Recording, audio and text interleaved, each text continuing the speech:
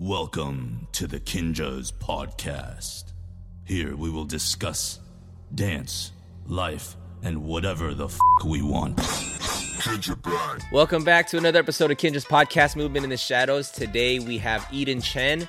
Eden is not a dancer. He is actually an entrepreneur. He is the co-founder of Fisherman Labs. He has a couple other projects, Sonar Teams, Common Foods. He made Forbes 30 Under 30 in 2017 for marketing and advertising. He was featured on TEDx Talks in 2017 and been spotlighted in a bunch of reputable business publications such as Entrepreneur, Business Collective, LA Business Journal, list goes on. He is a vision executor. He is somebody who doesn't just dream and stop there. He has vision for things that he wants, and he does his homework. He does his due diligence to figure out literally every single step to get what he wants and figures out a way to do it. What I really loved about Eden's story is that he wasn't this straight A student his whole life. He actually didn't really care about school most of his life, and even through high school kind of got into mischief like as many of us do, but figured out that he wanted to have a better life than that. So he started to figure out how to study and how to do it well, and he got into college, and from there learned that he was good at the stock market, and from there learned that he wanted to get into business. And so everything kind of snowballed, and it was cool to know that it wasn't this thought out plan from the very beginning, but just his nature of being very inquisitive to literally being down to try everything and learning the steps to succeed and all that. So that was really cool. Eden is working on a bunch of really cool projects that are coming out very soon. And what I love about all of his projects, there are things that he actually really cares about in terms of helping out things and causes and things like socioeconomic issues and things of that nature, developing quality products that he really feels like are going to help shape culture and be ultimately good and have a positive impact on the world. So Eden really just kind of has that mindset when he goes into everything that he does. Lots of good life hacks. He actually got into a really funny one, how he got into Forbes 30 Under 30. But he also talks a whole bunch about knowing how to get somewhere. There's no shortcut to that actually requires your due diligence, your hard work, the hours, months, years. So to get into do your homework to life hacks, there's both of that in here. So take out your notepads, lots of good gems in here, lots of fun talks, really great conversation. Really stoked for you guys to get into this one, so let's do that. Welcome back to another episode of Kinja's Podcast, Movement in the Shadows. I'm your host, Ben, and we got Mike Fowl behind the camera handling all the sound and visual stuff. Let's go, Mike. He's here. He's in the shadows. Folks, we got my good friend Eden Chen in the house. Eden is, he's a business guy. He's an entrepreneur. He's a tech guy. Co-founder of Fisherman Labs, Sonar Teams, and Common Foods. He made Forbes 30 Under 30 for marketing and advertising in 2017. He was featured on TEDx Talks in 2017, right? Something like that. And he's been spotlighted in so many, I guess, just reputable business publications. Entrepreneur, Business Collective, LA Business Journal, and a whole bunch of stuff. He's an entrepreneur. He's a visionary. He's a vision executor is what I would say. I think you're not a dream chaser, man. You make the dreams into reality, so you're a vision executor. He's a humanitarian, all-around good guy, really close friend of mine. I'm really stoked that you're in here. Eden, I get stoked when people like you come in here because our audience is probably like, who is that? Right. Which is great. You're about to find out. Who knows? You're going to find out if you don't know. Yeah, and it's not about, huge social media following and all that stuff. I think knowing you for the past few years and just hanging out with you and talking with you, I've realized that you are somebody I feel like you're not like the typical entrepreneur tech guy. I think the way that you see things and the way that you approach opportunities for business and collaborations and stuff is very unique and almost kind of it seems like you're not afraid to kind of take risks for things that you believe in and you find valuable and stuff. So it's people like you that I find to be super exciting to kind of get into your brain. So this is almost like a selfish conversation. I just like hanging out with you and having these talks. So I'm like, hey, I have a podcast. You want to come on and talk talk with us here? Yeah. So yeah, man. Thanks for coming on, bro. Thank you for having me, man. Huge. I'm a huge fan of you as a friend. Thanks, dude.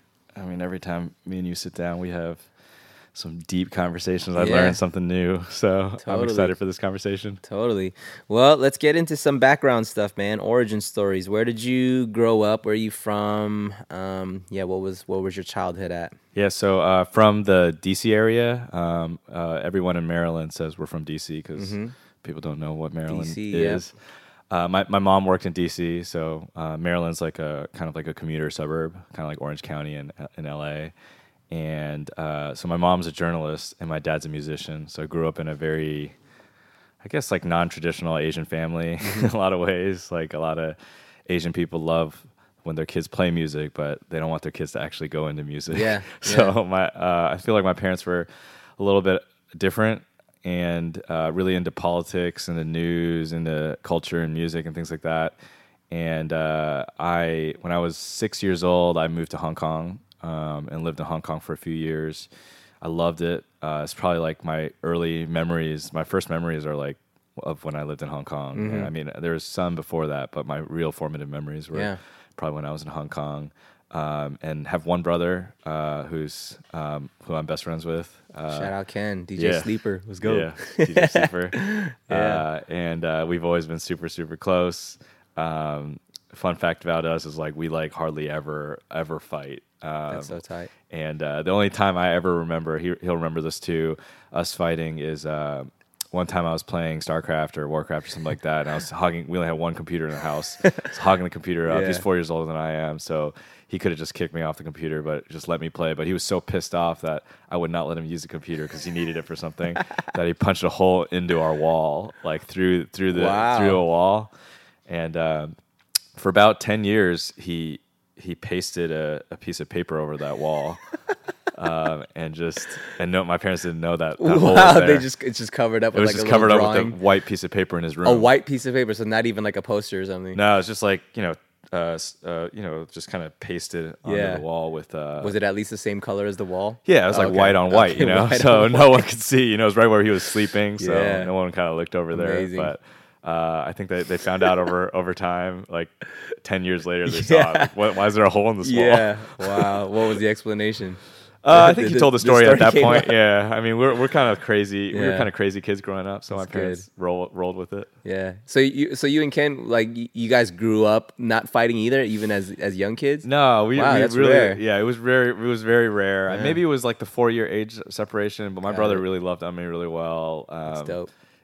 Sometimes he would jump on me because he just loved me so much, and he would hurt me because he's kind of a bigger dude. Yeah.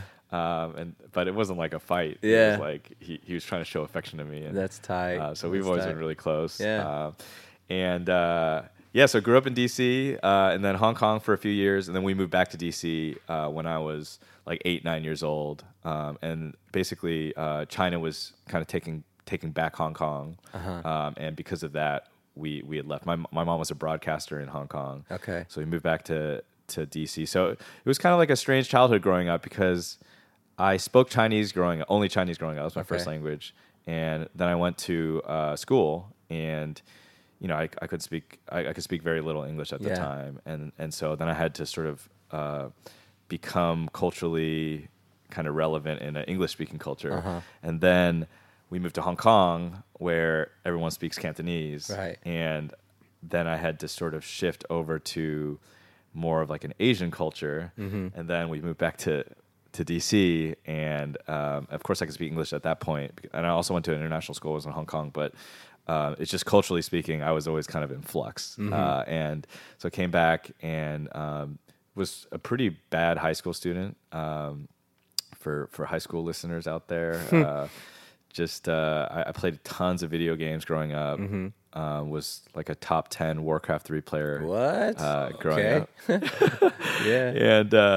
And in the U.S., this is before esports and professional gaming and all that. This is like when maybe they Dang, sent you could. That might have been your calling if it was like now, right? Me and my friends are all. The funny thing is, like, gamer. a lot of my best friends played video games with me growing up. A bunch of them like run businesses now, Yeah. and we all like were like, man, what would have happened if this industry? I mean, we probably would have been like huge failures and not done anything because we would have been so addicted to gaming. But you can make a ton of money on games you now, can, right? Being a but gamer. It's hard though, man. But anyways, I got into that, and me and my brother got into a lot of trouble growing up. And my brother kind of got into the gang stuff, and I was stealing a lot, and just a no moral kid, just kind of doing what I wanted to do. I was really into basketball and gaming. Didn't care about school at all. I think like looking back now and reflecting, I think I look at I think a lot of it was around a self-hatred and thinking that I was just stupid, and if I tried at something and I failed at it, I didn't want that feeling. It may have been some comment that a teacher said or something, and for years I just thought I was just this kid that just wasn't. I wasn't smart, and I didn't want to try in something, because I grew up in a predominantly Jewish and Asian neighborhood, and school was a big thing in it was a really top school system, and a lot of people going to Ivy Leagues and things like that. And I think when I stacked myself up against my peers, I just felt like, man, there's these really smart Asian and Jewish kids, and then there's me, and I'm just like, maybe I'm average, and I don't want to like be average. So I'd rather like excel at something like gaming or just stealing stuff and getting the excitement of that. Right. And so that was sort of the flavor of my life growing. I really looked up to my brother, and he was very loved, but also just acting up and doing a lot of stuff that he shouldn't have been doing, and so that was kind of high school for me. So, okay, you're not into school at high school, right? So you're not like a super duper straight A student. Yep. Kind of, just doing what high school boys do. Right. We all got into all that stupid stuff. Right. But at what point did you did go to college, and Right. you're obviously a very successful businessman now, so something must have changed along the way. What was that, I guess, like shifting point for you where you actually started applying yourself to actually trying in school and getting out of that funk? Yeah, so I mean, interestingly, I think like my junior year, because of like basketball and also because of gaming and music. So there's a few things I was interested in, right? I said basketball, gaming, and music because my dad's a musician. Yeah.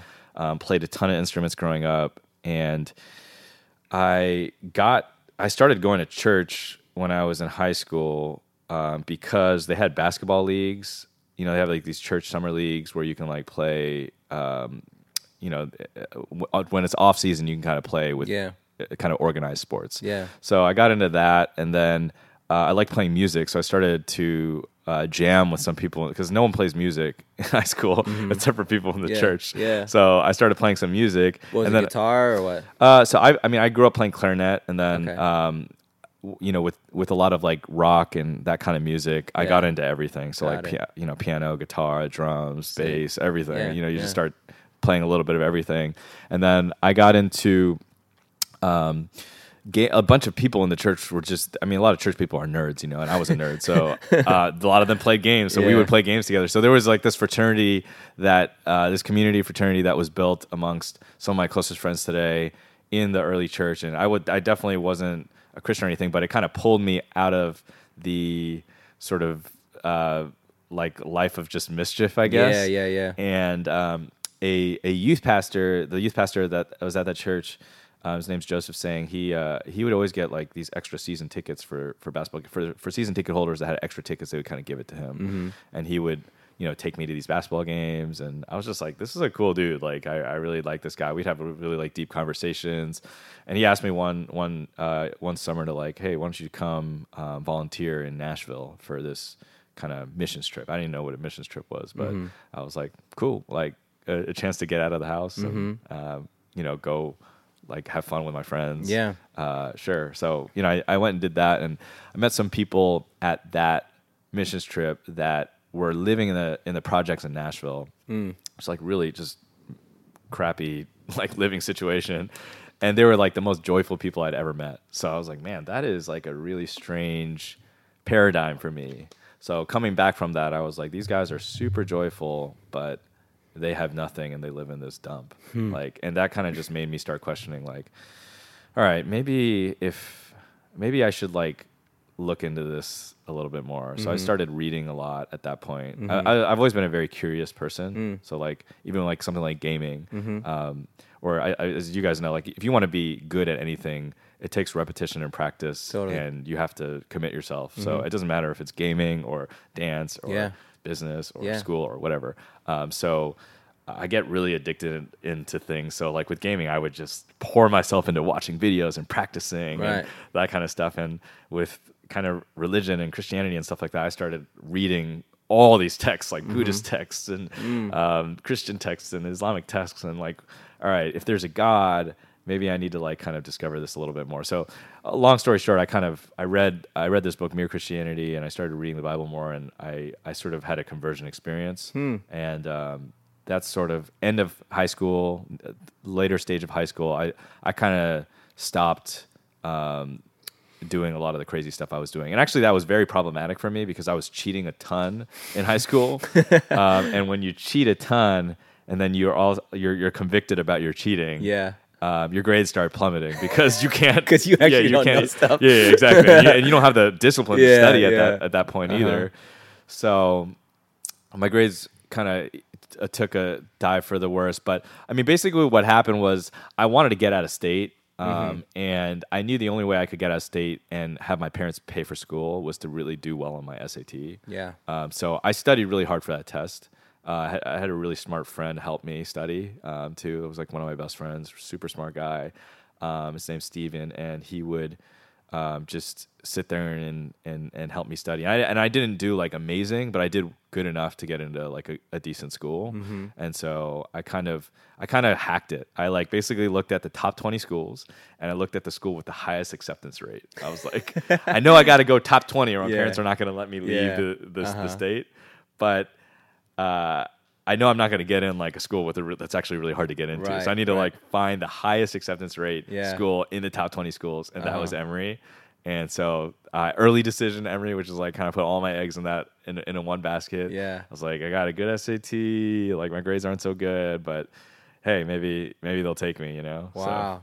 So would you say SAT was like the first test that you actually took seriously and applied yourself to studying and got someone to kind of help you study, or were you kind of already slowly kind of getting there through, smaller, changes and stuff that you were doing in your other classes? Yeah, I think that was probably like an early one that I tried at. I think ultimately deep down inside I did care. Like I did feel bad when I did bad on tests. But I just wouldn't admit it, and I wouldn't even try to apply myself to try at those things either. So it wasn't like. I think I was secretly kind of studying a little bit. My grades weren't like horrible, but they just weren't like, again, like my peers were all doing really well.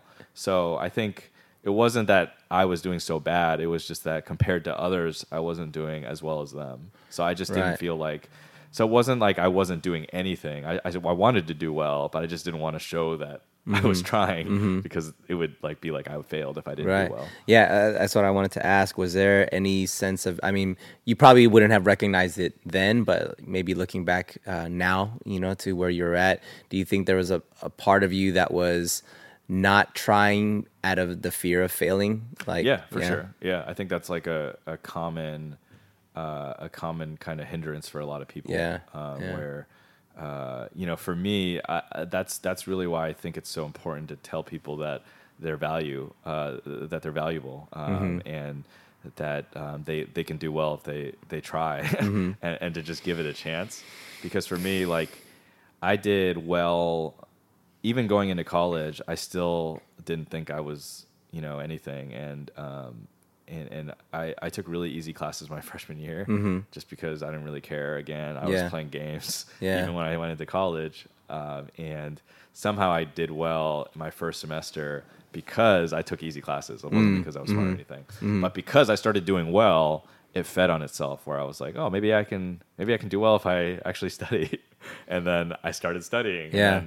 And in a couple of years, like all throughout college, I started to really study. And Wow. really So you kind of work on it. developed that studying habit and that kind of mindset while in college then. Yeah. Wow. It was like probably after like my first year, I was like, oh, I got like a pretty decent GPA. Like Yeah. I don't want to screw this up now. Yeah. And so I really started studying really hard. Did you already have a declared major when you went in as a freshman? No, so it was. So I was. I wanted to be a youth pastor because remember I would just become a Christian. Yeah. So I was taking theology classes and I was a philosophy major when I went to school. So that I was thinking, and I after a year of philosophy, I was like, this is whack. This is like so out of touch with like reality. Yeah, yeah. I'm like, I want to do something more practical, Right, like where right. I can actually talk to people about real life stuff. Yeah. And so I got into business because I thought that would be the most applicable. Because, there's not like a theology undergrad major. Yeah. So I was taking these classes, but I needed to pick a major. And philosophy was like just too out of touch. So I was like, okay, I think like business will be something that's like, if there's marketing, there's an element of like being able to relate with people, be conversationalist and those kinds of things. So that's why I ended up in business. It wasn't because I wanted to be in business, actually. So my sophomore year, I started learning more about stocks. I didn't know anything about stocks growing up. I didn't own a stock or anything like that. The only reason I started learning about it was because I had to take prerequisites in finance in order to be a business major. And I had some money saved up because I worked at Starbucks in high school. And I was thinking like, hey, I kind of programmed a little bit in high school, and by programming, I played video games. I didn't actually do really any like real programming or whatever. And so I was like, maybe I can like apply some of this stuff to stock trading and come up with something that might make me some money on the side.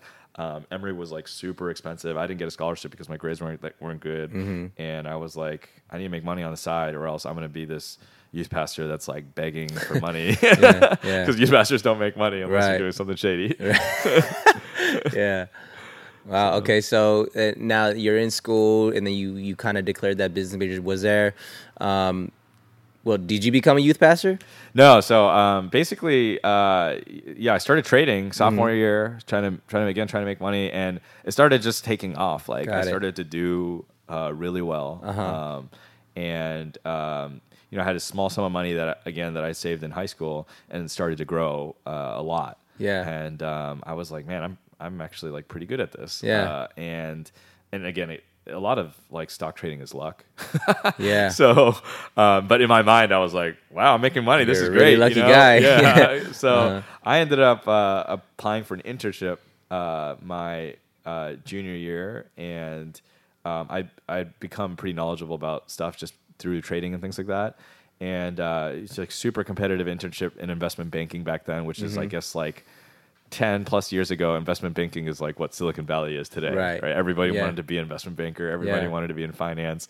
Today, everyone wants to be in tech. Yeah. But it was like 2% of people. It was like harder to get into than like the colleges and things like that. So we would go in and do all these crazy interviews, and I ended up getting an internship at one of these banks, at Lehman Brothers, actually, before they went bankrupt. Yeah. And everybody at Lehman Brothers most of the people were kind of Yale and Harvard and these kinds of people, and I was kind of blown away by that environment. Like it was a fun environment. I started to really enjoy business and thinking about money and the potential for money and what you can do with it for positive change. And I also started to get, thinking about like, man, there's a lot of people that could be great pastors possibly, but there's not a lot of people doing good in business. So that was an insight for me that I was like, well, maybe if I'm good at this is more of like my calling. Wow. So that's kind of how it started to shift over time. It wasn't like an overnight thing. Sure. But over time I just got into it. I think that's cool because I think literally every story that I've heard from, people who've done various, career or like pursued various career paths and industries and stuff. I mean, like they have if they did go to college, they have their experience of, I declared this major, so I thought I was going to get into this industry. Right. And then they found themselves in a completely different place. That's my story, Right. too.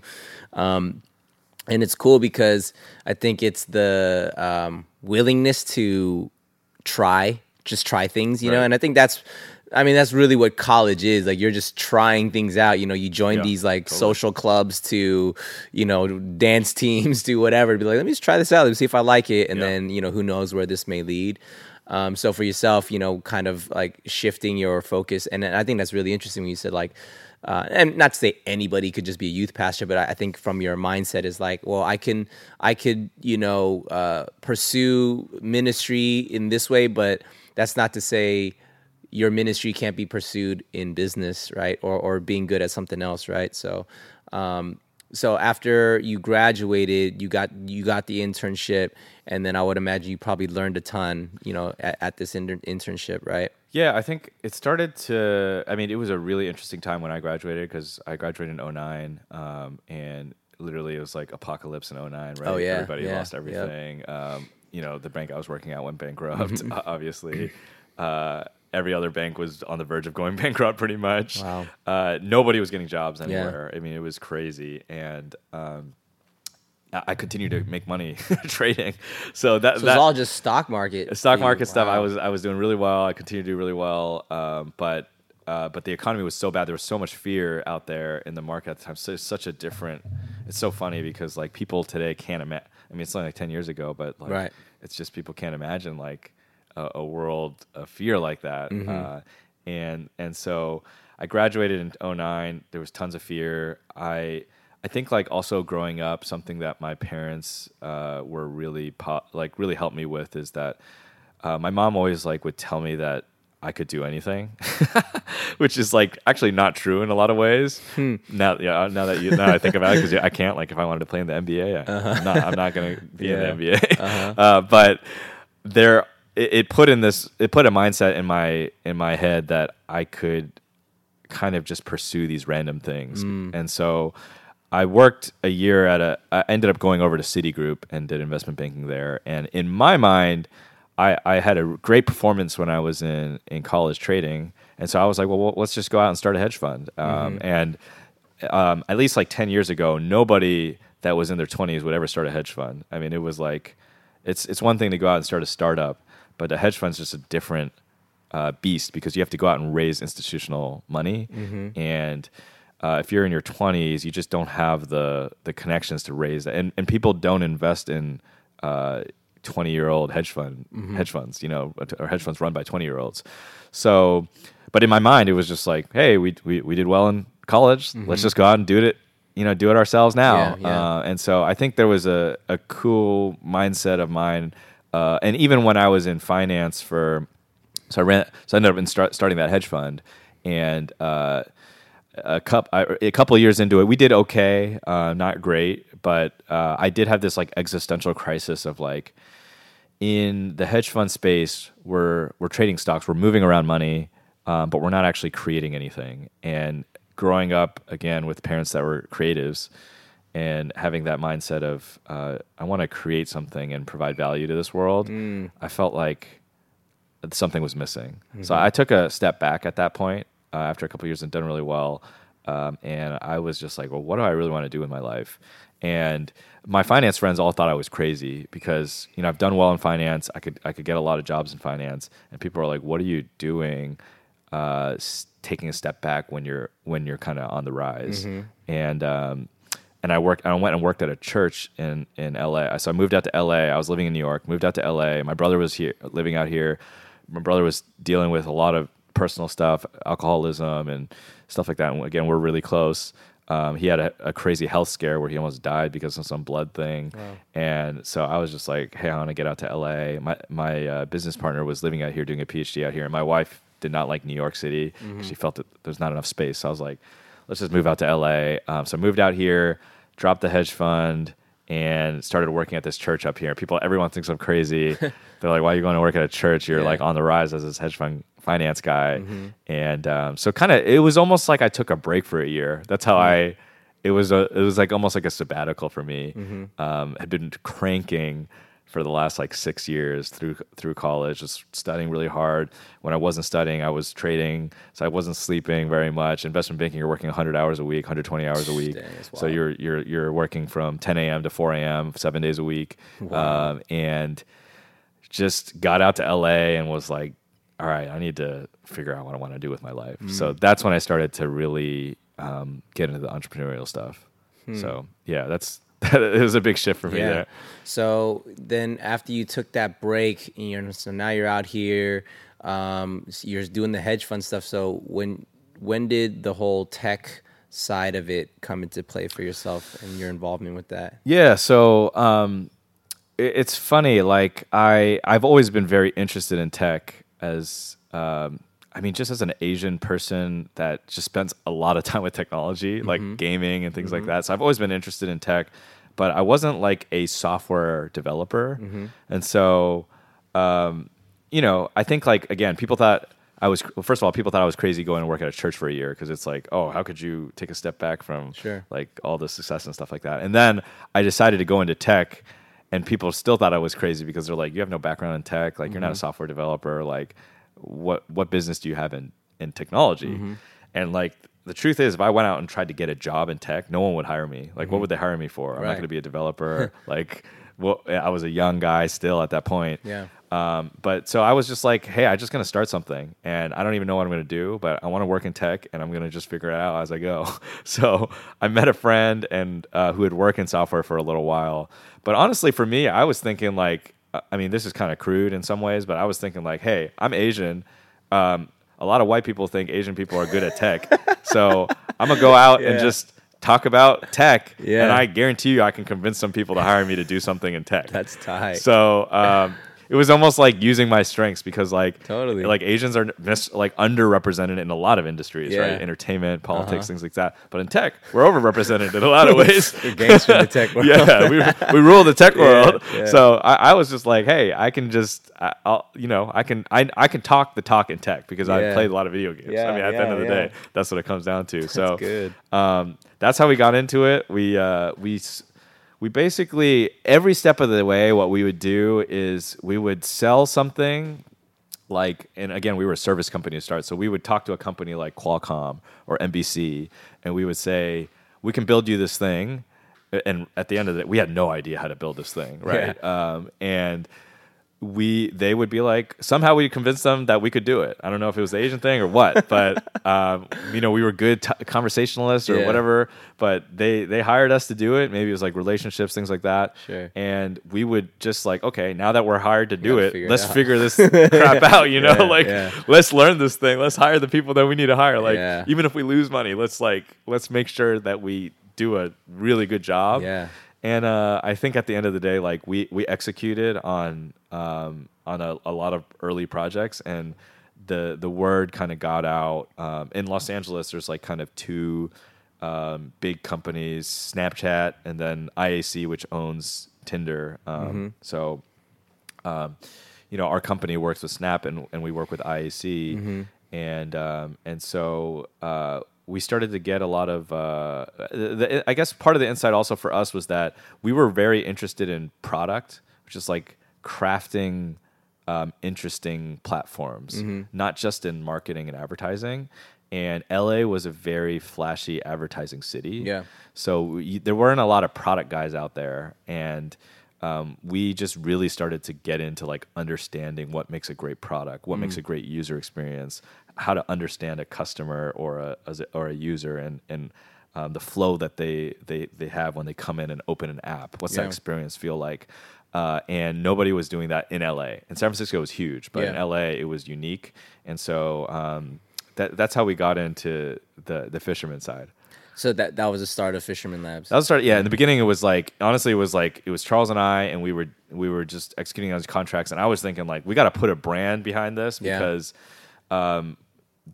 there's not any value to just like Charles and Eden doing something, but there's value to a company doing something. Like we can build this brand behind what we're doing. Yeah. So that's the only reason why the name is a horrible name, because it was like, people always get confused. It's a Fisherman. Is it Fisherman's Labs? Is it Fisherman? So it was a horrible name. It was like quickly decided, like, let's just come up with this brand and let's just attribute it to that. But it started to do so well that we couldn't change the name. So I mean, to my understanding, you guys have created the most apps for for the App Store, like coming from like SoCal, out of like any tech company. Yeah, so definitely at a certain point, we were the largest creator of, or I guess the largest service provider for apps. That has changed a lot today, where it's not our only focus today, and there's a lot of companies that do it. Do a lot more apps than we do, and they're a lot bigger than we are. And we've kind of intentionally decided to keep Fisherman small, but. An industry that we really got into was the augmented reality, virtual reality world. And it's kind of just random, fortuitous kind of connections on how we ended up getting into the space. But very early on, we got into the space, and we've since become the largest service provider for augmented reality experiences, which is kind of like the hot tech space right now. So we're a small team, but man, we have pumped out so many augmented reality experiences. It's really cool. We just did one about a month ago that went like super viral, where LeBron James is coming at a wall and just like finishing a dunk. And it was shared, tens of millions of times, which for a augmented reality experience is very unique because it's an emerging technology. You don't get like crazy share rates like you do for something that is just a more typical form of technology. What is augmented reality? Is that something that you actually walk into a physical space and you hold your phone up and then LeBron's coming out from your phone or something? Yeah. So different. So virtual reality is basically like when you're immersed into an experience. So it basically is taking you out of your context. So you put a headset on and then you go somewhere. And virtual reality that's great achieves something called presence, which is basically when you can't even tell that you fully feel, your body fully feels like you're there. Sure. So that's virtual reality. And then augmented reality is basically when a layer of technology is put on top of our existing world. So one form of that is when you take your phone out and your face is augmented, right? You put a hat on your face, right. crazy glasses on your face, or something pops up on the floor and comes out of the ground. So any form of that is augmented reality. My view is that like the next big interface is going to be augmented reality. So the phone was the last big interface. The computer was the interface before that. The TV was the interface before that. Radio was the interface before that. So augmented reality will be another interface. It won't be the only interface. It's not going to like take over TV. It won't take over the phone, but it'll be kind of the next big interface in the next like 5 to 10 years. Was Fisherman after you guys launched that? Was that the one that kind of like made the most noise for you guys sort of get recognition by all these major like entrepreneurial like publications and stuff like that? Was that the biggest move? It was. It's been interesting. So like there was a lot of choices that we made around Fisherman that and just our business in general that was different, I think, than the way that I guess a lot of other entrepreneurs thought of things. Like I think, I don't know why it is, but Charles and I got very we'd have conversations every year, and we'd really go through like, what do we want, which I think is something that most entrepreneurs don't actually ask. Most entrepreneurs, most people in general are followers at the end of the day. So like, even if you want to be an entrepreneur in Silicon Valley, a lot of times you follow what you think is the path for Silicon Valley entrepreneurs, which is like, you create this thing, you raise a ton of money, and you try to grow it as fast as possible. And you either are a $1 billion company or you're a $0 company. That's like that's the Silicon Valley hustle. And for us, there was a lot of factors for why, but we did not want to raise money, partly because I'd raised a little bit of money at the hedge fund, and the things that we really, really valued were control, like being able to control what we wanted to do with our time and our mission and a lot of things like that. And the flexibility was a huge thing for me, that like I'll work 100 hours a week, but I don't want to be told to be somewhere at a certain time. I want to be able to control my schedule. So for me, like a high value item for me is flexibility. So I understood that very early on, and I optimized for all those things. And Fisherman, the way that Fisherman was structured allowed me to do that, because as a service company, you get a job and then you hire someone to finish that job. Yeah. So it's a cash flow generating company that doesn't necessitate investments. Whereas if I went out and started an app like Snapchat, for example, Snapchat in the beginning when it starts, there's no way for Snapchat to make money. It's a messaging platform, but there's a lot of expenses to get something like that off the ground. There's marketing expenses, there's product development expenses, and so you have to raise a lot of money to get that thing off the ground. So for us, we knew very early on Fisherman was a great business for us because it achieved a lot of the things that we really wanted, and it grew very, very fast. But even as it continued to grow, for us, again, because we knew what we wanted, we thought, do we want this company to be like a 150, 200 person company? No, we don't, because all that really does for us is make us more money. It creates a lot more operational expertise, and those are not things that we're necessarily interested in. We're creators. We want to create interesting products, and taking a service company from 20 to say 150 or 50, at the time we were around 40 people, 40 to 150 people is not going to allow us to be more creative. It'll just create more pressure and more kind of or less flexibility, I should say. Yeah, I think it's cool when you said that you guys kind of identified like what are the things that you guys place at high value, things like flexibility and stuff like that. So for yourself, did you always have that from the very inception of Fisherman, or were you guys able to like become successful and big enough to now you have the luxuries of like, cool, well, now I want to start, focusing more on things like flexibility or stuff like that? Or did you guys always kind of have that from jump and then kind of keep going with that? Yeah, I think we always knew that was the goal. Obviously, there's times where you start a company, there's times where you're not going to have the flexibility, sure, yeah. right, at the end of the day. But you can get to a place where that's possible. And I think for us, because we knew that was the case very early on, we created a structure that allowed us to ultimately have flexibility and where we can control the projects that we wanted to be on, the projects that we wanted to take on. And so I'd say like about a couple years ago, we got to the point where Charles and I are not we're not involved on an everyday basis at this point. And we really enjoy that. We really like seeing people at our company excel, step up, and step into leadership. We enjoy having the flexibility to try other things as well. And it's really cool being able to see, I think a lot of people, I don't know if it's a pride thing or it's kind of like, and I had this because I had the same thing as well. A lot of times as an entrepreneur, I felt like if I wasn't doing it all, then I wasn't useful, kind of thing. And instead of taking the opposite kind of route of saying, if I've built a self-sufficient company that doesn't need me, that's actually like a huge win. Right. Totally. And so because of the flexibility and just saying, hey, I don't need to be the man. I could create this thing that has a life of its own, and it's a brand, and we're working with all these cool companies, Nike and Puma, and all the entertainment companies, Sony and Fox and Disney and all these kinds of things. But I don't have to be involved in every project. It's not about me.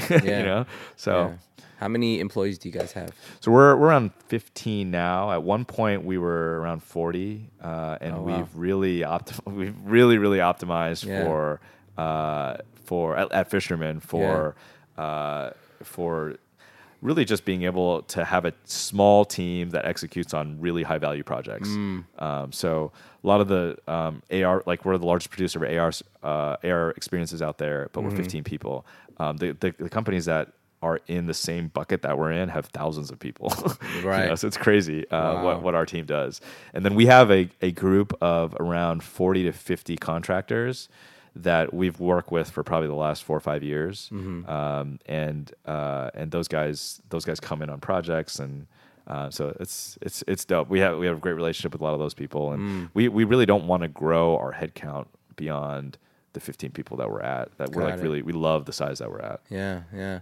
I think that's really cool that like for yourself, you recognize your strengths. Like I'm good at this and I'm not, and I know that this other person is going to be way better at executing that, than I am. And like you said, to find the importance of empowering and creating more leaders, right? I think that's, just even from, like my own experiences, like the best leaders are the ones that create other leaders, right? And, Yeah, absolutely. I mean, the whole saying of, don't give them a fish, teach them how to fish, right? And even like with, like when I think about a company like yours, and I think about even with Kinjaz, we have a lot of leaders and talented individuals within even a space like this that all are really good at different things, and we don't all wear the same hat, Right. and everybody kind of will excel when they're empowered to do the thing that they're best at doing, right? Yeah. And it's cool because there's growing pains with even figuring out the system of something like a dance brand, Right. There, because there isn't this cookie cutter formula that there isn't this manual that you're following. It doesn't exist, and Right. we're figuring it out, but it starts with the people who are kind of at the core of it, like say like the founders, Right. Mike and Anthony, and but what's even really cool to even see how they've approached creating from dance crew to a business is Right. like recognizing very early, like we can't do everything. 'Cause we don't even know how to do everything, Right. and even if we tried, we'd like run ourselves to the ground, Totally. and then it's just we need a team, and we need to empower people right away. We need to let people run in their lanes, and out of I guess like 4 years now as a business, things have like started to become a little bit more well oiled, and Right. things are moving. So I can imagine for something like a tech company that's working with these major clients, Right. with technology that's brand new, cutting edge. There's so much room to drop the ball and There for is, yeah. to under deliver, but you guys have seemed to have like a stellar sort of reputation of like not only like coming through, but then like having such a tight, well-oiled machine where you guys have been able to kind of figure it out. Yeah, I mean, I think like there's, man, like I remember when we first started out, we had no confidence that we could execute again because we had no idea what we were doing. Yeah, that's wild, dude. So when we built like a website, we actually had 3 different people build it, the same site, just to make sure that one of them was done right. So you could pick, all right, this is the one that we're submitting. We were too nervous to Yeah. even go out with one. Yeah. So we were like, we have to execute on this thing. And I think even with like delegating to other people, I think like at the end of the day, I'm really good at sales. Like I could go out and go pitch software to people all day. I've been doing it for the last 5 years. Yeah. And people at my company are probably not going to do it better than me at the end of the day. So if I go out and I send someone else into a sales meeting, there's a chance they could lose that deal. Where if I went into that meeting, I could get that deal. Right. But at the end of the day, I have to be willing to let that guy learn and go out on his own. Instead of just saying like, well, I'm going to lose that deal, so I'm going to go into that meeting. So Right. there's risk associated with delegating as well. Sure.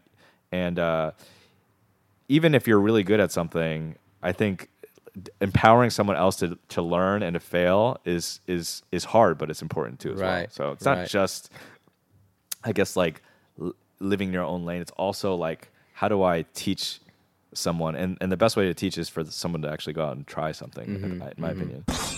This show is officially brought to you by Kinesthetic. Hop on to store.kinjaz.com and plug in the promo code podcast, spelled with the K, at checkout to get 15% off your entire purchase. We're always trying to bring you guys the illest gear for all your movement in the shadows needs. Follow us on Instagram at kin.aesthetic. Like us on Facebook at Kinesthetic Brand. How many years off the ground is Fisherman now? So we started unofficially in 2013, middle of 2013, and we incorporated in 14. So it's been like 5 years. 5 Yeah. years. Yeah, for fishermen. And then so in 2017 when Forbes hit you up as 30 under 30, what was that whole experience like? And how does that even, like, I was curious. I was like, how does that even work? How do they Yeah. even find you, and what do they base it off of? You know? Yeah. So even with Forbes, like I'm gonna break down some life hack secrets with That's what Forbes, this is and I'm gonna for. probably get in Yeah. trouble too with this. Let's go. Here's the good stuff. Yeah. So we run a marketing advertising agency. So you know, a lot of things. Whether it be learning how to build a tech company, or now we're doing food. We have a foundation that does a bunch of stuff. There's all sorts of different things that I'm working on. A lot of stuff is about like how to hack things and to figure out the fastest way to get to something. Yep. So at the time, like again, I told you, like Charles and I, we knew we only wanted fishermen to grow to a certain size. But in our first few years, we were growing. I can't remember how fast we were growing. It was like 6,000 or 8,000% or something. It was crazy. Wow. Because you got to think like 0 to 40 people in 3 years. We were like one of the fastest growing agencies in the U.S. So I knew there was a momentum behind the story I could tell for who we were as a company. And at that point, I knew that if I didn't tell that story then, I was going to lose the story, because if we don't keep growing, you're not able to tell the story of growth, which is what people are really interested in. Right. And we didn't want to keep growing. So I knew in 17, or it was really 16, coming into 16. So that was like 3 years into running the company, that was the time we had to really capitalize on the growth.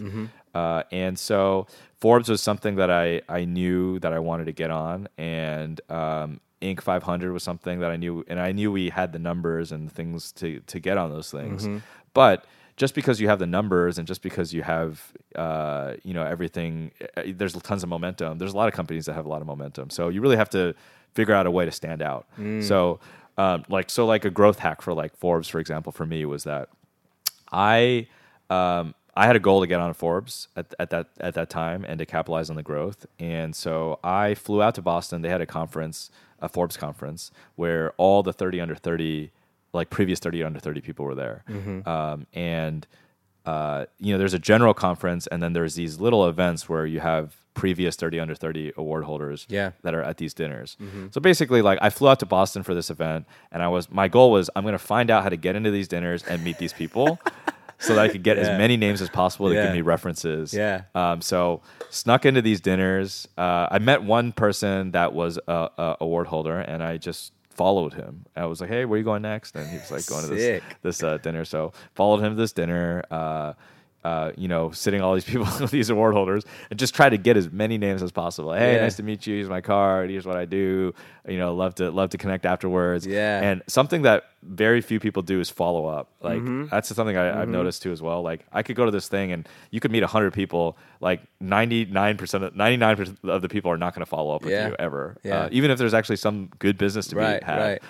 Just because they forget or they were drunk at the conference or whatever, right? I'm like there, I'm focused, I'm taking notes on each person I meet so that I know the story we talked about. And then every single person I'm following up with. So I probably met, 20, 30 people that were previous award holders. And I hit each person up. I met with each person, and I said, hey, I'm interested in getting on this list. Here's what my company has done. I feel like we've had a really good track record.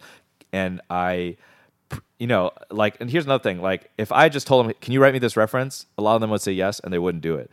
So what I did is I just pre-wrote the email for them.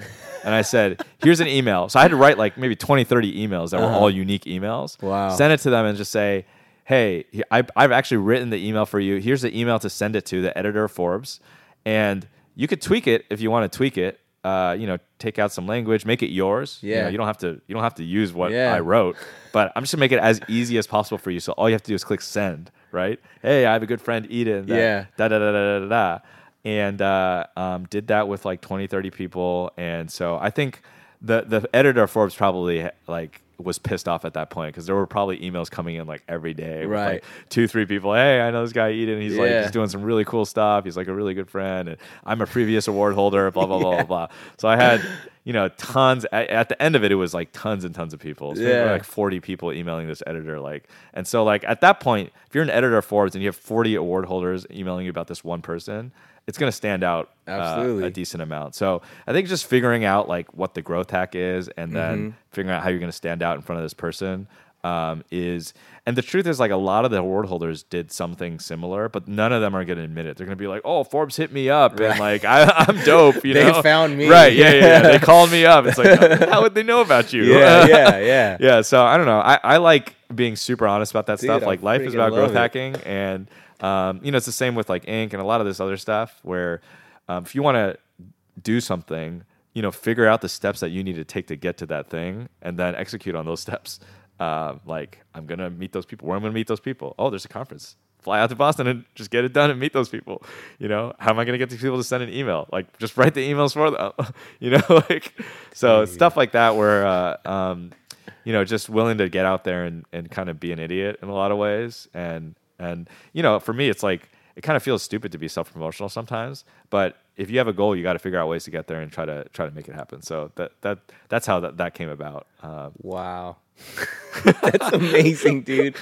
Wow. Okay. So first of all, thanks for your honesty. And that's dude, we always talk about, like, this show is about life hacks, right? I mean, whether that be in dance or whatever, right? Goal getting.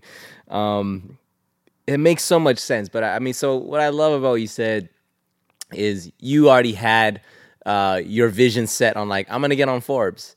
And it wasn't just like, I want to, the end. It's like, how do I do it? Like, what do I need to do? Where's the next thing that, like, the people that are going to be involved or that are going to help me to get on there, like, where are those people going to be? Like, what are the events? How do I get in? And then, like you said, you had this, your ambition wasn't, it didn't end at I want to. It's like, I want to, and therefore I need to do literally A through Z to get it done, to the point where you pre-wrote the emails. I think that's genius. But so, as dope as that is, and as life hacky as it is, and it's freaking great, what I love is that you had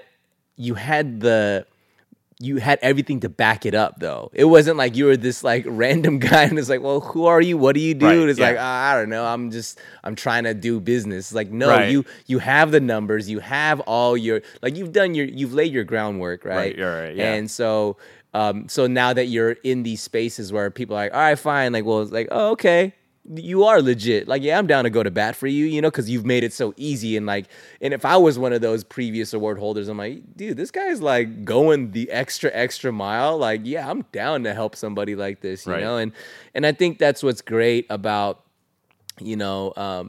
people tend to think that this, dog eat dog world, everyone's trying to one up the next guy, which is in so many ways is true. But I think you'd be surprised of how many people are also, like, down to help others succeed as well. Because sure, I yeah. think people who succeed want others to succeed. That's Yeah, just kind of absolutely. like, it breeds that, know. And I mean, in most cases, but like, Yeah. I think for yourself to, like, have that sort of, like, how am I going to figure it out? And, like, I'm going to do it. And then you did it. And then you had done all the groundwork beforehand to justify all of it. And then boom, like, it happened. You know what I mean? And that's really cool, man. I'd say it's like dance. I'm sure there's, like, I don't know the dance world that well, but I obviously watch your stuff. But it's like, there's a lot of great dance groups out there. There's a lot of great dance crews. But what, like, how do you separate yourself from all the other dance crews at the end of the day, right?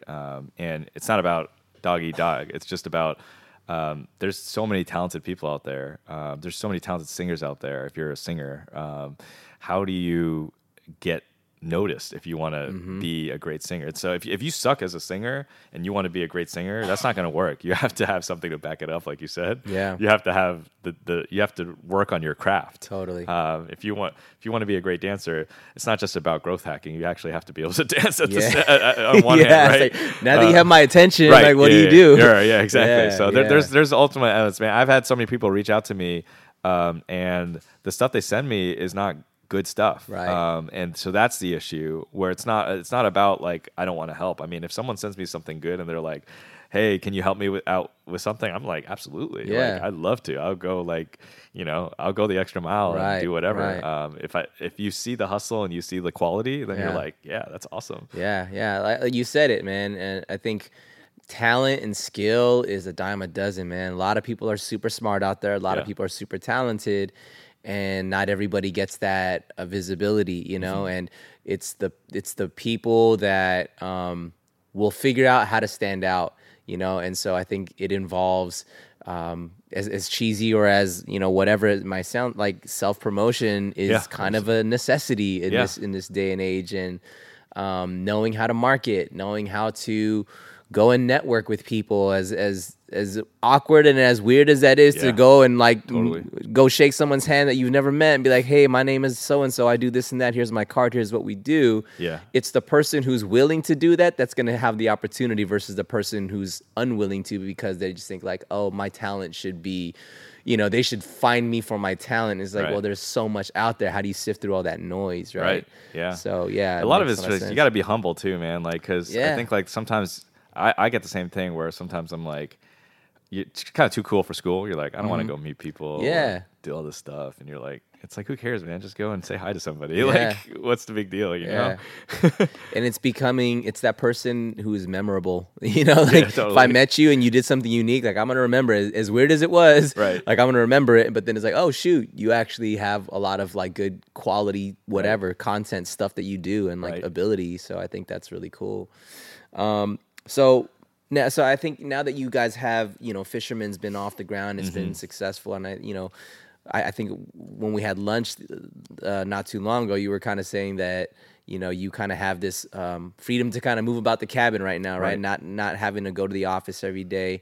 Was that the goal of flexibility that you were talking about, kind of being able to have a company that kind of runs on its own, and then for you to kind of take on other projects for yourself? And what's that like flexibility like now? Yeah, I think like, I mean, I still love what we do at Fisherman. So it's not so much that, you know, I'm just trying to do other stuff. Fisherman for me, at the end of the day, I can only work on so many projects. So that's like, even if Fisherman was 1,000 people, I'd still only be able to work on one project at a time. So for me, I'm still working on projects at Fisherman, and I'm working on the ones I really am interested in. I mean, I can't even talk about the projects I'm working on now, just because they're not released yet. But like really cool movies that I'm working on right now, and the campaigns around them, and the ideation behind them. So I'm still working on that stuff. It's really, really fun. I mean, I've always been a creator, so wanting to always come up with new things, which sometimes can be a huge distraction, but for me, it's a lot of fun, which is why I do it.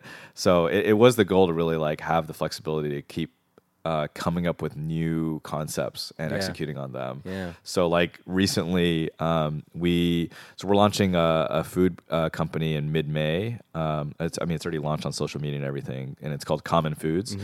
And for us, it was just something that we wanted to make for ourselves. I like a lot of times miss lunch because I'm in meetings and whatnot, and I love instant noodle, but it's so bad for you. And I just eating the same instant noodle every day that's packed with all this crazy chemicals and stuff like that was something that I wasn't down with. So I didn't have it, but I used to always eat instant noodle in college, like when I was gaming and stuff like that. So I was like, wouldn't it be cool to come up with like a craft ramen, like more of like a craft version of that?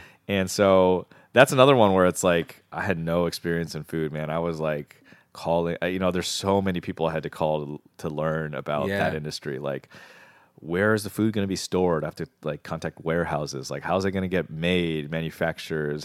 Where's the recipe going to come from? Talk to chefs. Like, how's the marketing going to work? Where's it going to get distributed? You know, talk to grocery stores and Amazon and online distributors and all this kind of stuff. So, been doing tons of research last year or so, just learning the industry. And finally, we are launching mid-May. We have the order in, the down payment in. We have our warehouse. You have to do customs broker if you're importing stuff from China. There's just like a whole set of things you have to do.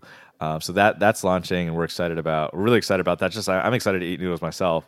Really made it for myself, and my business partner made it for himself. And I'm really involved in our foundation. We have a foundation that's focused on how to get more opportunities for people in low-income backgrounds. So most of it is kind of education related. So one project I'm working on in kind of South Central right now, where my wife and I live, is we have, I've always had kind of an issue with, not an issue. I think it's cool that people want to help, but I think a lot of times people come into the inner city and they bring like these coding boot camps, and I often feel like they're pitching a dream that's not feasible for a lot of people. Like coding is something that a very small set of people can do, even college educated, with all the like background and support that they could have. And it's still like only a small subset of people. And what these coding boot camps that they come in the inner city and they pitch this kind of dream of like coding's so cool, you can create everything, and it excites people, but the actual amount of execution that's able to happen is limited. So for me, I've always been interested in like how can we get these high school graduates that don't have opportunities to go to college into real opportunities, not just pitching dreams, but real opportunities that will fit their background. And one insight that I had was that high schoolers, they, especially the ones in the inner city where I live, they're amazing at like understanding music, understanding culture, understanding, just things that like the older generations don't get, like what's trending. And they also understand social media like crazy. Like they use Snapchat, they use Instagram, and they use it like really creatively. And so our thing was like, there's so many brands out there that are looking for like social media, like people to come in and manage their social media page, and they have crappy like they don't know how to schedule posts and all this kind of stuff. So it's like, can we create a program that trains kids, these high school graduates who already have a lot of these skills, on how to really like just like show up to work on time, how to use spell check, and then how to use social media in a corporate setting. So like using Hootsuite and like scheduling your posts, like how to growth hack your social media so like you can grow followers and things like that. And so that's something that I really feel like is feasible, and it's a program that we're kicking off in a couple months in our neighborhood. And our goal is to train 10 students in the first program. And then we're working with 10 companies to get a guaranteed 3-month internships for these 10 kids in the social media wings of their companies. Wow. So that's something that my foundation's funding, and really excited about that. We want to expand the program in the future. Also working with a friend of mine runs a music program called the Remix Project, which started in Toronto. Drake was part of that, and trying to work with him on bringing that to LA. And that is all around like how can we use music to get kids into jobs around music, not just like the artist, but the sound engineer, the business of music, the agent of music, and all those kinds of things. So there's all these like really interesting things I think that our foundation is really interested in getting involved in, and how we can get kids into real opportunities that they're really interested in. What's the name of your foundation? Our foundation is just called CE Foundation, which is just the lamest name ever. It's just Charles and Eden, which is just me and my business partner. And it was mainly because like we couldn't like come up with a name, and we're just like, let's just get this thing registered. It doesn't matter. Because it's not about us. Like for the foundation, we're giving money to a organization called TEC Lamert, which is Tech Entertainment Convergence Lamert, and I'm working with them on producing this education program. Gotcha. But yeah, like we don't want our name stamped on anything. It's all about them and uplifting them. So those are a couple of the initiatives we're working on right now, and we have a software product called Sonar that we've been working on as well. So a lot of just random kind of things in the fire that we're really excited about. That's dope, man.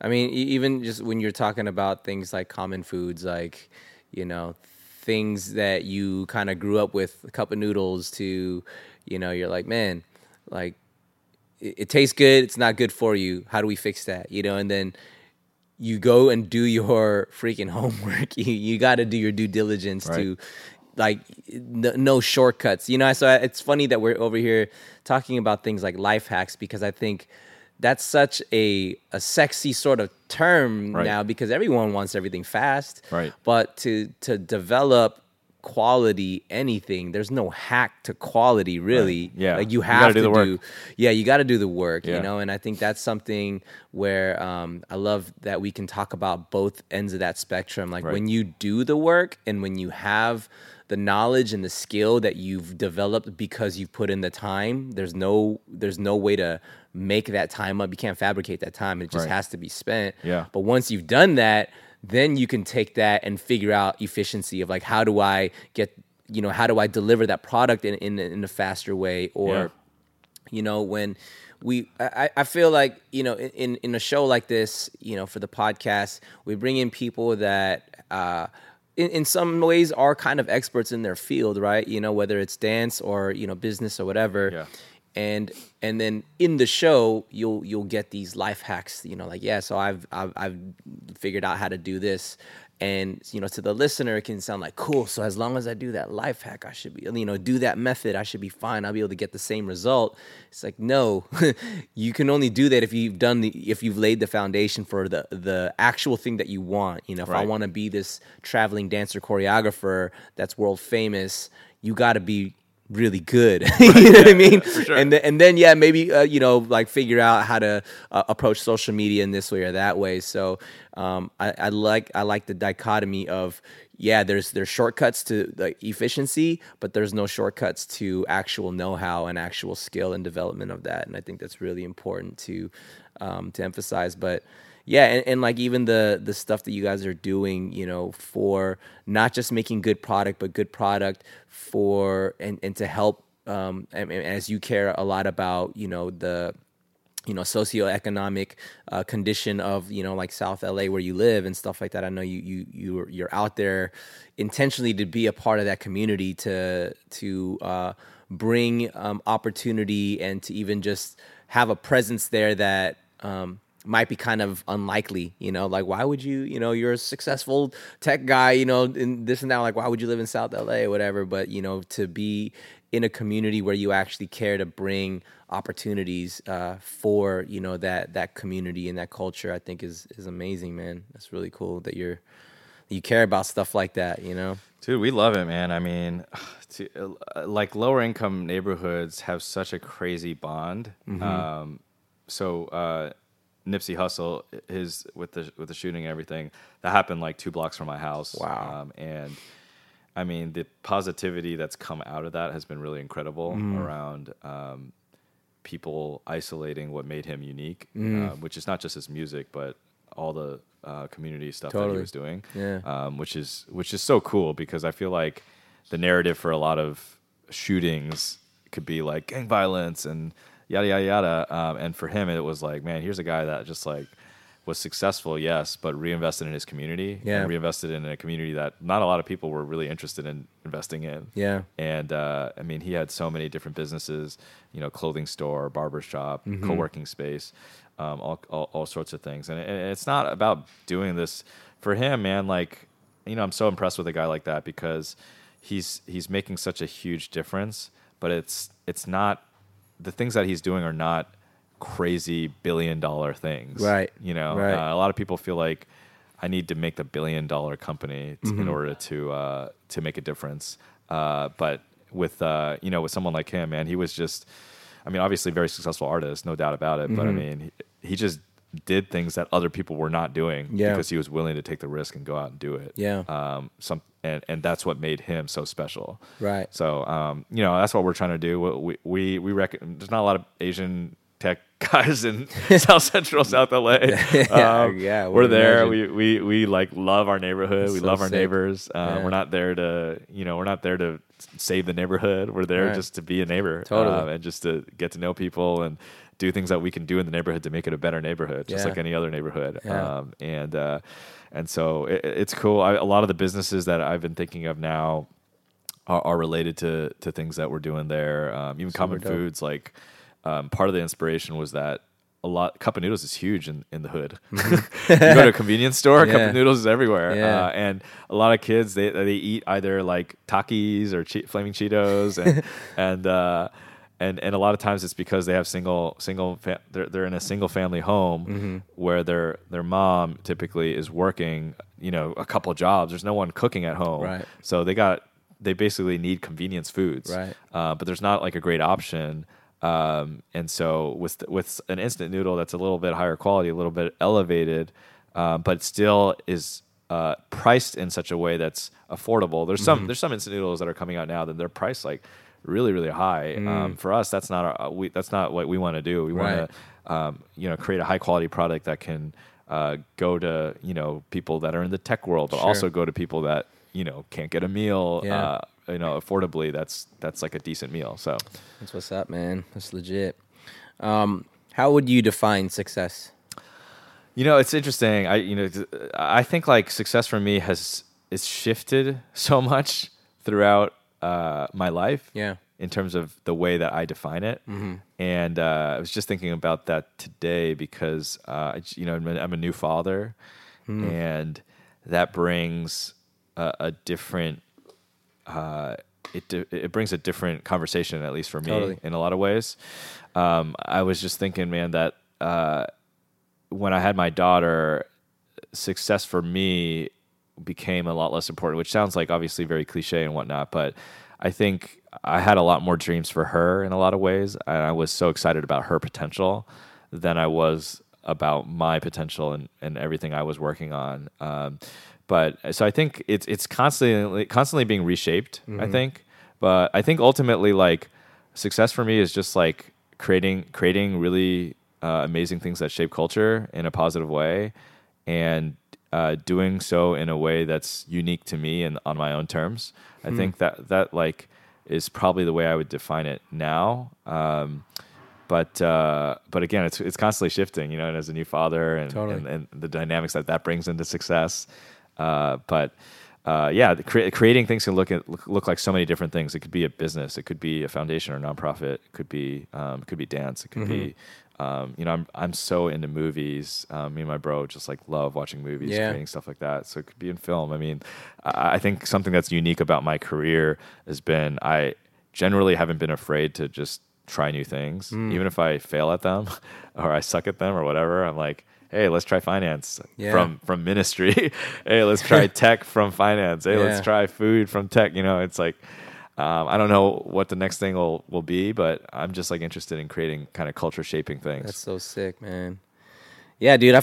Like I said, dude, I think, in your younger years from college to, I mean, man, I would say, dude, your 30s, you're still young, man. Like that's the time to really explore and try everything, man. Right. And I think, if you hadn't tried the stock market, then you wouldn't have found yourself in business. If it wasn't in business, then you wouldn't have found yourself in tech. Like one thing definitely led to another. And, here you are venturing off into food and whatever's next, right? Like, I think that's great. And I think, for, ourselves too, whether it's, we found ourselves venturing into dance, but dance just opened up so many doors for us too, where like now we have these facilities, we have dojos, and we're opening up the complex and, doing these really cool, partnerships with really cool brands that seemingly have nothing to do with dance, but we find connecting points, and I think I love those creative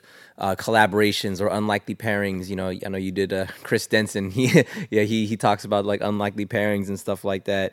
It's really cool that it's those who are willing to try and willing to be confident enough with, I know what I got, I know what I can do. And I think, and I see what you're doing. I think we can figure out a way to do something cool, to create something to, shape culture and hopefully make a difference towards like a positive growth, right? No, I think it's dope what you guys are doing, because I think like, again, like so many great dancers out there, and dance is such a inspirational art.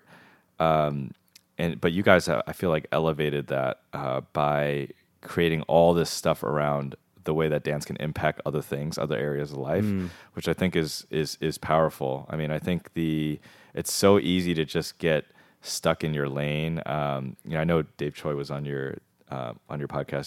He's a good buddy of mine, but I was talking to him about why so many influencers are unable to run successful businesses after they've been so successful at running their own business of their own brand. It's because you're so successful at this one thing, and the next thing that you do is never going to be as profitable as spending time on the thing that you're already good at. But and so the pressure on yourself when you're successful at something, like if I wanted to grow Fisherman and wanted and because I wanted to make money, I would make way more money working on Fisherman than any other thing that I'm working on, because it's already there and Right. it's a machine and it's Right. working. But if I just get in the mindset of like, well, it's working and so I should do it, you miss out on all this exploration that you get to try outside of that. So if you get locked in, I think the insight for me has been, when you're successful at something, don't just keep going. Consider what you're really called to do. It's not always just about growing things as big as possible. In other words, it's about being very intentional about what you want to do and why you want to do it. That's really good. That's really good. Want to do a quick lightning round with you, if that is cool. We're going to fire off some questions. Just come off the top of your head. Let's do it. And here we go. Lightning in 3, 2, 1. Coolest business venture or company that you've ever worked with? Coolest business venture. I mean, right now it's like instant noodles for me, man. Heck yeah, dude. I can't wait. Yeah, Sounds bomb. I'm just excited about it, and it's been top of mind for me. So yeah. Do you have a dream collab or a partnership that you hope to happen? Yeah, man. I'm a huge basketball junkie, and so I love Jalen. I love Heck yeah. I'm a huge Wizards fan, and I'd love to do like a Wizards collab or something like that. Put it I out always had there. a dream to like buy the Wizards eventually. Shout out to Ted let's Leonsis, the go. owner. Let's go. What's your guilty pleasure? Oh man, definitely nowadays. Again, it's come back to gaming again, and which is like my roots. It's a huge time suck. But What game are you playing? Playing Apex Legends now, which is Apex huge. Legends, all right. Yeah. Let's go. What is your song of the moment? Song of the moment. Let's see. I've been into Great, Good, Fine, Okay a lot. I don't know if you know those guys. They're kind of like an indie pop group. Yeah. So just a bunch of their stuff has been dope. Word. What's your favorite movie? Oh man, I got so much. That's a tough question. I think the movie I always go back to is probably like Forrest Gump. Nice. Though there's Eternal Sunshine of the Spotless Mind, Blade Runner, the new one. I think was a feat with what Denis did there. But Forrest Gump it's the epic nature of taking a life and seeing the journey of someone's life is incredible. It's a good one. What would be your advice for the college kid who doesn't know what to do with their life? Man, I'd say like I've always had the advice of you have different periods of your life, earning and learning periods, and I'd say like the thing that I was never taught when I was in high school that I wish I knew more of is just how the value of learning, and the whole point of college is just to teach you how to learn. Yeah. So I would just say if you're interested in something, just learn as much as possible. Find a way to put yourself in situations where you can learn, no matter what that is. You don't have to start a business. I don't think everyone should start a business and be an entrepreneur. Yeah. No matter what you're interested in, find the best people that do that thing and just try to learn from them. And or whatever it is, read books. Like just be in a constant mindset of learning as much as possible.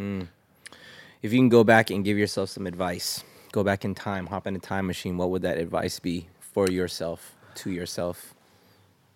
Advice to myself. I think something that it took me a while to learn was that if I'm interested in something, I can just go out and learn and do it. And I feel like it wasn't really until probably the last like maybe 6-7 years that I had confidence when I started my fund, but it wasn't like today where like, we have the internet today, and maybe because when I was growing up, the internet wasn't huge yet, but nowadays we can just learn anything. So I mean, I wish I could go back in time and tell myself like, dude, if you're interested in something, just go out and figure it out and go out and do it. So it's I think that would probably be the biggest thing. Word. Less of, more of. What would you want to see less of in the world and also more of in the world? Oh man, I think less of it would be just a divisive banter that doesn't lead to like true conversation. I think we live in such a polarized environment today that I think it really bothers me, both from I think it's talked about a lot, but I think I work in the tech space, which is a very liberal space.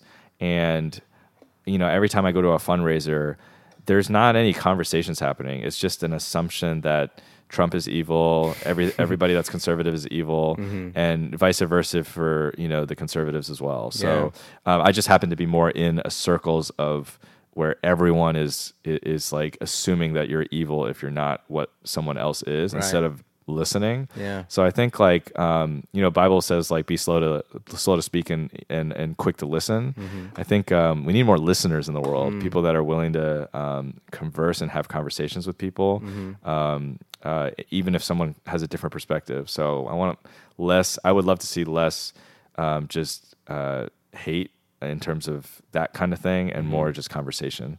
That's amazing. It's really good. What's your golden rule? Golden rule. I think the sort of mantra that I've I remember when Facebook first came out. It was funny. I was my senior year in high school. Facebook first came out, and you could stick one little status thing on your profile. And for forever, I think they still have the thing. It's always been only one life till soon be past. Only what is done for Christ will last. And that's something that always gives me perspective, that you just think about how big this galaxy is and how long this earth has been here and the universe has been around. I'm just here for just this brief moment. And I think a lot of times I could feel that I'm such an important person. And the reality is that I'm just here for a little amount of time, and I think that perspective actually frees me. It's not a condemning thing to know that I'm only here for a certain period of time. In 100 years, probably no one will remember who I am at the end of the day. It frees me to really focus on the now and focus on making a difference to the people that are around me today, and it also reminds me to focus on things that have eternal impact, not just things that even business, making money, all this kind of stuff. All this stuff is Facebook won't be around in 100 years, and it's $100 billion, not 100, it's like a $400 billion company now. So look at what IBM is today and what it was, even 20 years ago. Things fade so fast that you can't even imagine how fast they can fade. And I think people the world would be a lot better and a more peaceful place if people didn't have such self-importance, I think, and feel like if they didn't create their one thing, then everybody would, be at a huge loss. It's just hey man, just love people. You only got one life, and it'll soon be past, man. Focus on things that are more eternal. So that would be it for me. Dude, Eden, man, thank you for coming and sharing, man. Again, I think these are the types of conversations that I enjoy sometimes the most, versus even talking about dance. Because we talk about dance all day, and I think I gain a lot of insight from talking to people who live a very different lifestyle in terms of career path and all that. But there's so much wisdom to be gleaned off of those things, because you can find parallels. You know what I mean? Because I think when you look at what you do all the time and you talk to people who also do what you do all the time, you're only kind of seeing one side of the coin, and the world is just so huge, and people experience different things, but will be able to learn lessons that are really important, and that will only kind of be learned if you take a step away from your own bubble sometimes, you know. And but yeah, man, I think it's so dope with what you guys are doing over at Fisherman, but as even just for yourself as your own man.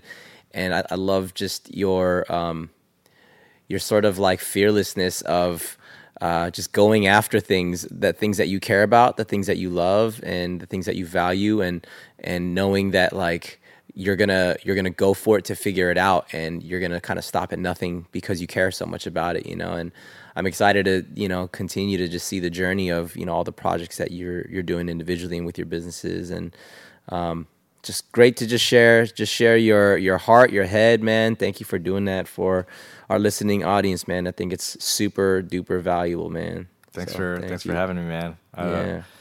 I feel like every industry, like you said, when you find someone that's excellent in that industry, there's always a reason why that's there. So I'm always like, man, I have so much to learn from these guys at Kinjaz, man. They're just killing it at their trade, and they're there for a reason. And there's so much I can glean from it. And every other, it's the same in any industry. Right. So it's dope. Well, our doors are open. Dance classes are available. Monday. We need to get you in.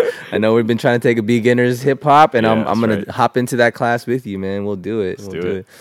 Where can people find you? Social media, websites, and all that. Like follow your journey. Yeah, so I'm on Twitter the most personally, and I'm just at Eden Chen, EdenChen.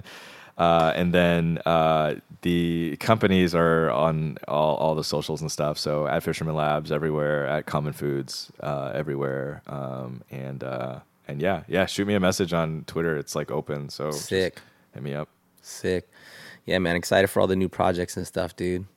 And we'll get into a dance class soon. Joe, all right, bro. Thank you guys for listening. If you guys are subscribed, thank you so much. If you haven't yet subscribed, what are you doing? Subscribe.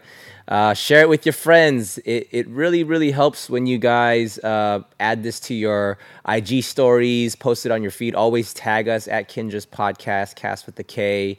Hop on our website, kinjaz.com/podcast. For those people who are having some trouble finding it on your podcast platforms, if you go on the website, all the episodes are up there, and you could just listen to them straight, stream them from there.